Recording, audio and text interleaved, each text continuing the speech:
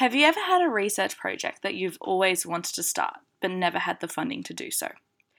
What if I told you that there are platforms online where random strangers can help you start? I think the general concept is that it just provides a platform for people to reach like a large number of people and say, hey, I'm doing something interesting and I'm not able to pay for doing this thing myself. But if 100 or 500 or 1,000 people are all willing to contribute to this thing I'm doing, I'll be able to sustain myself off of it and be able to do this thing and share it with everyone. Hey guys, welcome to today's podcast. My name is Fatima. I'm a third year PhD student at the University of Sydney. I'm here with my fellow, PhD colleague and good friend Daisy. Hi everyone. So Daisy here has been on a bit of a journey exploring alternative funding sources. She's connected with some really amazing people worldwide. So I guess, Daisy, how did this all start? And I guess what motivated you to go on this journey?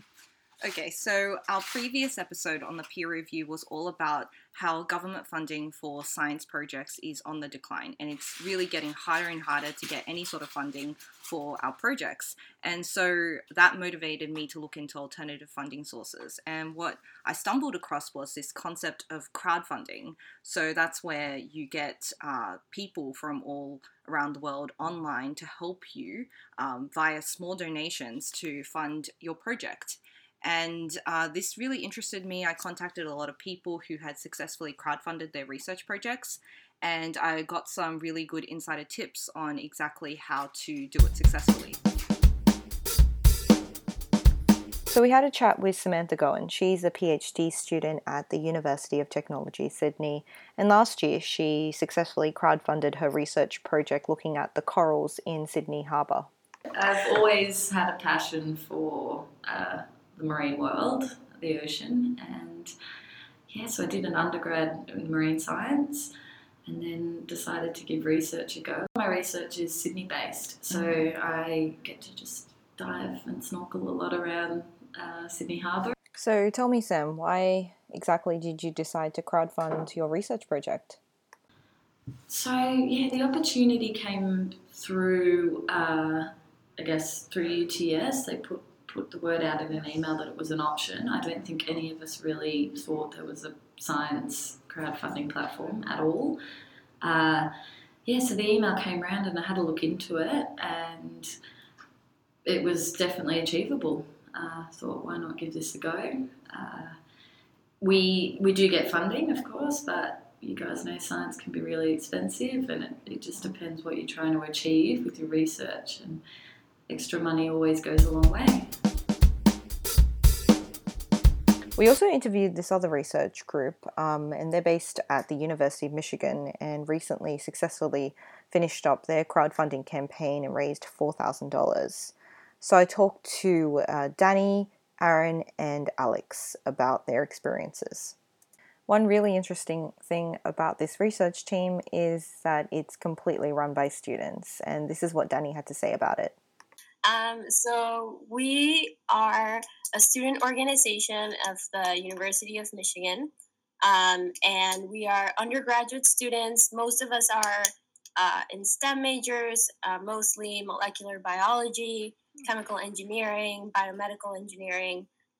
We do get math majors. We had an international major this year, so we get all kinds of majors, but so basically we're a student group, we're a student organization, and we get together and investigate on something that we think is cool and design a research project. We do all the literature research, design the molecular cloning, all for the iGEM competition, the International Genetically Engineered Machine competition, which was originally a competition started by the MIT, and it was a local thing, but then it grew, and now there's over 280 teams that participate. Yeah, and I think it's our team's kind of a cool proof of concept that you don't need to have a PhD in order to do meaningful basic science research.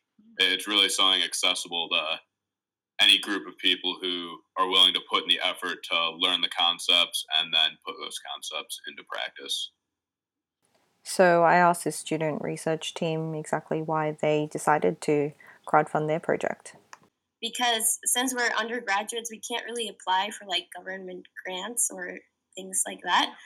So we're basically funded by sponsorships from our school, from corporate sponsorships, and then for the last 2 years, we've been doing the experiment.com campaign, which you came about.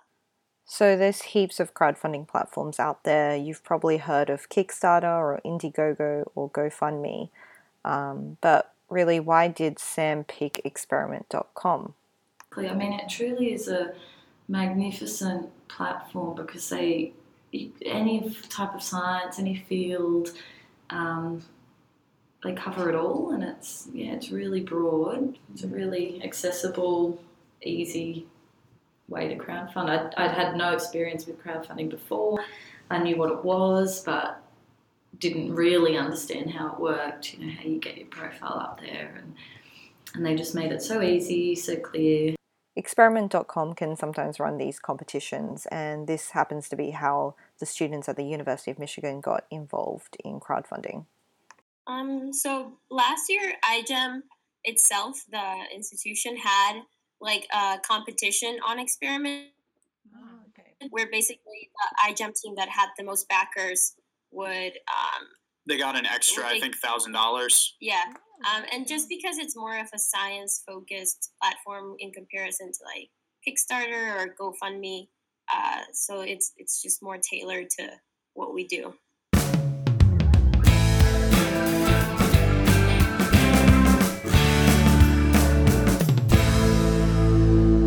One question I really wanted to know about was how exactly did these research groups decide on how much funding they needed? I think I started a little bit lower, and then as I was talking to people about what I was trying to do, we realised that there may actually be good support for it. And I think it was my supervisor who encouraged me to up it a little bit and see how I go, because you can't alter it as the campaign's running. So that value was really based highly on how much money we needed to complete our project. Last year we set a goal of, I think, $2,000 and we're able to raise $2,500. And our team approximately doubled in size this year. So we needed around 4,000, and we felt that with the increased number of people that would be attainable. So that's what we ended up going with. Although, looking back on it now, it may have been slightly wiser to set that goal a little bit lower, because the way experiment.com works, it's kind of like an all-or-nothing platform. Yeah. So if we had raised $3,999, then we wouldn't have seen a cent of that. Yeah. But since we actually hit that 4,000 mark and surpassed the goal, we are going to end up getting all of that, minus the cut that Experiment takes. And this is a really good tip from Aaron, the team leader of the student-run research team, about how to set the budget. So that people know what their money is going toward. They know that it's not going to much overhead. I also agree that setting it a little lower than you'd like is probably better, because you can always get people to donate more. But as Alex said, if you fall short, you get nothing. And you can usually find a way to make do with a little bit less if you only get that lower goal. All right, we're going to take a really quick break. Don't go anywhere. This is a message from our sponsor. The podcast is supported by Australian Biosearch, the leading provider for life science research, tailoring to all your life sciences, clinical and diagnostic needs, specialising in products such as antibodies, growth factors, assay kits and chemical reagents. For our peer review listeners, contact Australian Biosearch and quote the peer review to find out more. So what is the difference between writing a traditional government grant versus a crowdfunding grant? Yeah, I mean, I've got to say I probably find writing traditional grants easier, because you really can go to town on the science, and they're generally longer, and it's always hard to get it down to a more simplified, understandable way. It took a couple of goes for me really to get it distilled down in a way that was interesting, not too sciencey, but also not dumbed down.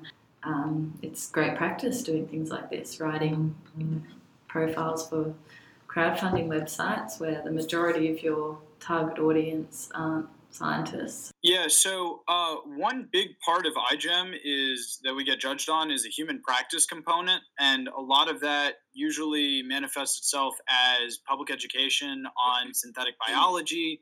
Because it's such a new field, not a whole lot of people know that it exists, let alone what it is. The same thing when trying to write our descriptions, where we're trying to craft them in a way where we're still getting the important scientific messages across, but they're hopefully easy to understand for someone who may not have learned anything new about biology since their 10th grade bio class. So after getting their crowdfunding campaigns up and running, the next step was all about promotion. I'd say the most difficult thing was getting it to reach a lot of different people and actually getting it to like go out onto social media, and from there actually reaching a large number of people and getting people to click on the link. And then from there, it's always really challenging to turn essentially like page views on the project into actual donations. And it's really difficult to convince people that you don't know or people that you don't know are like interested or involved in the scientific community to kind of just donate to some random science project that they find online. Yeah, and get them interested in a scientific project and understand enough about it and its potential to actually want to donate their hard-earned money to it.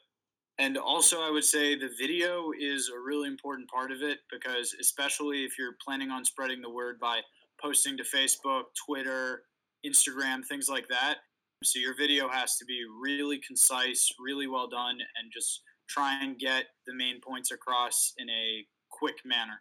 I think it would have been really beneficial for us to try and get some momentum behind our campaign within the community of the university itself.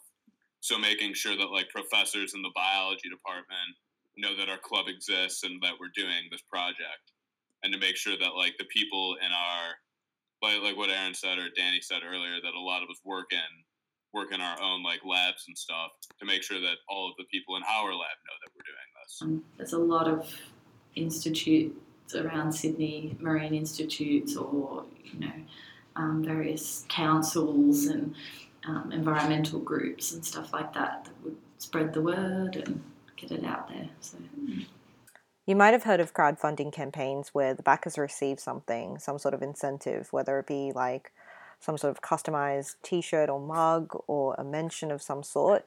I asked these research teams if they provided any sort of incentive for their backers.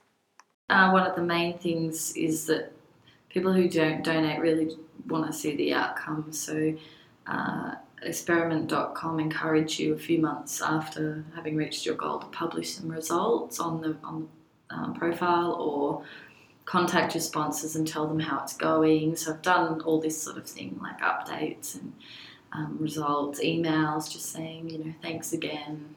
This is where the research is at. So it's just keeping that presence, I think, is really important, and that's ultimately what people are interested in, to know that their money's going somewhere beneficial. Yeah, and we made sure to reach out to everyone who donated to thank them, and just kind of asked if they wanted to learn anything more, and probably 90% of people didn't respond to that. So it was a little bit difficult to get any more information on people who donated, but that's okay because they donated.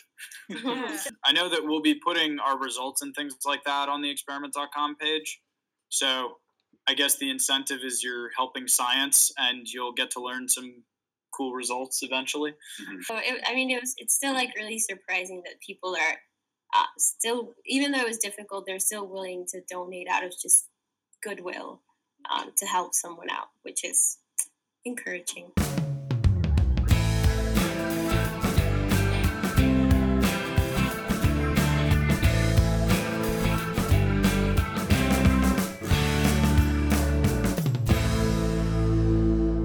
So Daisy, after talking with the guys from Michigan and Sam from UTS here in Sydney, what is the plan going forward?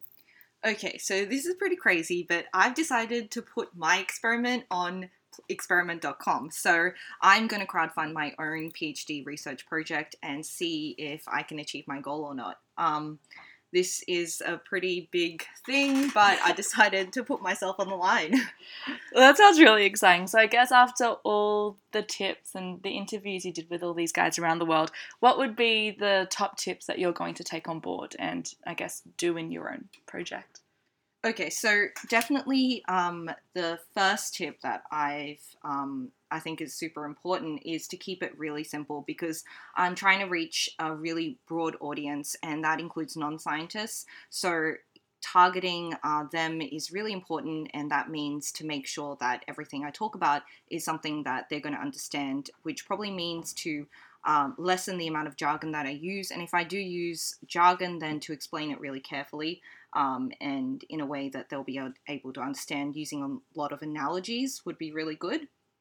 Another tip is to really think carefully about the target goal and the budget, because as you know from the tips that we've heard, it's an all or nothing platform. So basically, if you don't reach that target goal of whatever you've set, then you don't get any of the money, which means the backers also don't get to contribute to anything, because nothing leaves their pockets and nothing enters your pockets. So it's better to set your goal a bit lower, because you can always get more money than your end goal. But if you don't reach the goal that you've set, you don't get anything. And the other thing that I learned is it's really, really important to have an engaging video, and that's going to help a lot with promoting your crowdfunding campaign, because if you have this video, then if you post it up on Facebook or Twitter or Instagram, then it's going to be really engaging, and hopefully people will click on it and watch it and be motivated to donate to you. And the other thing is just to contact all your networks. So emailing the university, emailing your friends and family, and also getting them to promote your crowdfunding campaign is really, really effective. Awesome. So you're going to get your parents on board as well? Yeah, hopefully they'll contribute something. That's awesome. So you were talking about budget. So what is the goal and how long do you have to reach it? Okay, so experiment.com actually has different periods of time that you can set.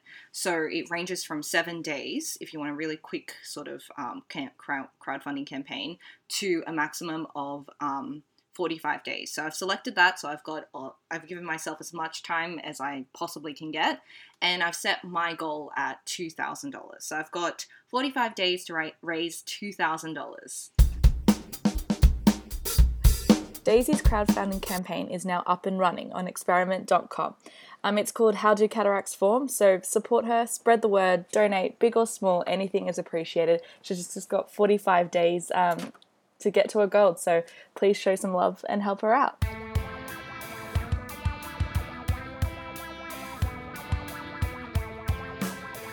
The Peer Review podcast was brought to you by the Bosch Young Investigators. Produced by Charlene Menezes, Daisy Shu, and Fatima Wazin. Follow us on Twitter. Our Twitter handle is @PeerReviewPod for any updates, tweets, and upcoming episodes.